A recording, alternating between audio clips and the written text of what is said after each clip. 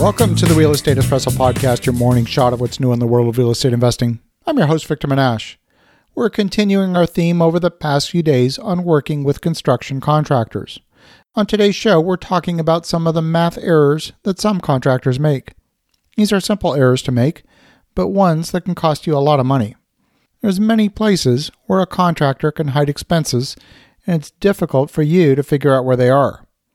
When you're dealing with high-quality contractors, they'll be pretty transparent on how their bid was put together. They'll clearly show you what it costs for each division of the work. There'll be a line item for framing, for foundations, for site work, electrical, plumbing, mechanical, and so on. There's going to be somewhere between 15 to 30 separate line items.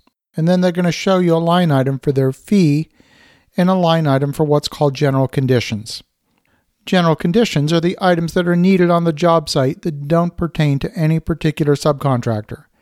These are things like the perimeter security fence, rental of portable toilets, rental of cranes, the waste material disposal, and maybe a portable site office. The general conditions are required to mobilize the construction team. Now, when there's a problem in a quote, it's usually because there's an error in one of the underlying calculations. And I take the time to check and double check the math to make sure it's correct. For example, I'll divide the cost of the flooring by the floor area and make sure that the correct rate is in use. Sometimes there's an error. In fact, often there is. Sometimes the error is in the materials, and sometimes it's in the labor. Let's start with the material allowance. Let's say you've got a room that is 10 feet by 10 feet. We hopefully agree that that room is 100 square feet. Most people would also agree that you need to purchase more than 100 square feet of material to cover the floor, because the cuts won't match the room exactly, and you'll have leftover pieces that are too small to use. The usual material allowance is about 10% above the floor area or the wall area, depending on if you're doing floors or walls or what have you. But if you've got irregular geometry, the waste material can be even higher. So let's say your tile contractor purchases 110 square feet of tile. I've often seen the tile contractor charge for 110 square feet of tile installation. Now that's mathematically incorrect. There's only 100 square feet of floor area. They should charge you for 110 square feet of tile material and for 100 square feet of tile installation. Now sometimes the tile comes in boxes of 15 square feet per box. And then you're going to purchase 120 square feet of tile because 105 square feet isn't going to be enough. Now, is the contractor going to charge you for 120 square feet of installation? Again, sometimes they do. And you want to make sure that they've done their math correctly.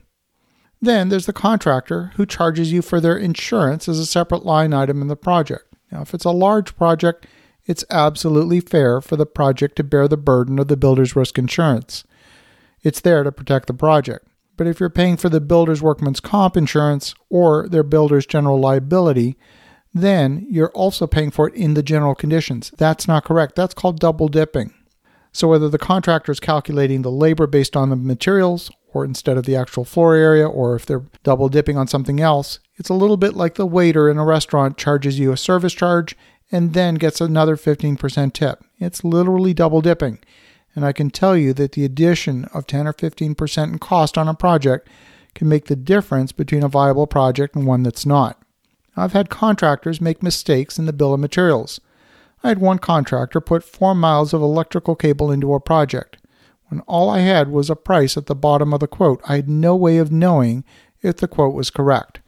The contractor wasn't willing to give me a detailed price breakdown of each line item. He was worried I was going to take the quote and shop it to someone else who might be cheaper. But I was able to reach agreement with the contractor to simply provide a list of materials and their quantities without the detailed prices for each line item. And it was only then I was able to spot the error. The list of materials called for 4 miles of cable when in fact the project only needed about 1 mile of that specific cable type. I was able to save $45,000 just in one afternoon by making sure that the material estimate was correct. When you're working with contractors, you want to dig deep and make sure that you understand the details of your quote, because more often than not, there's mistakes in the quote, and they're not usually in your favor. As you think about that, have an awesome rest of your day. Go make some great things happen. I'll talk to you again tomorrow.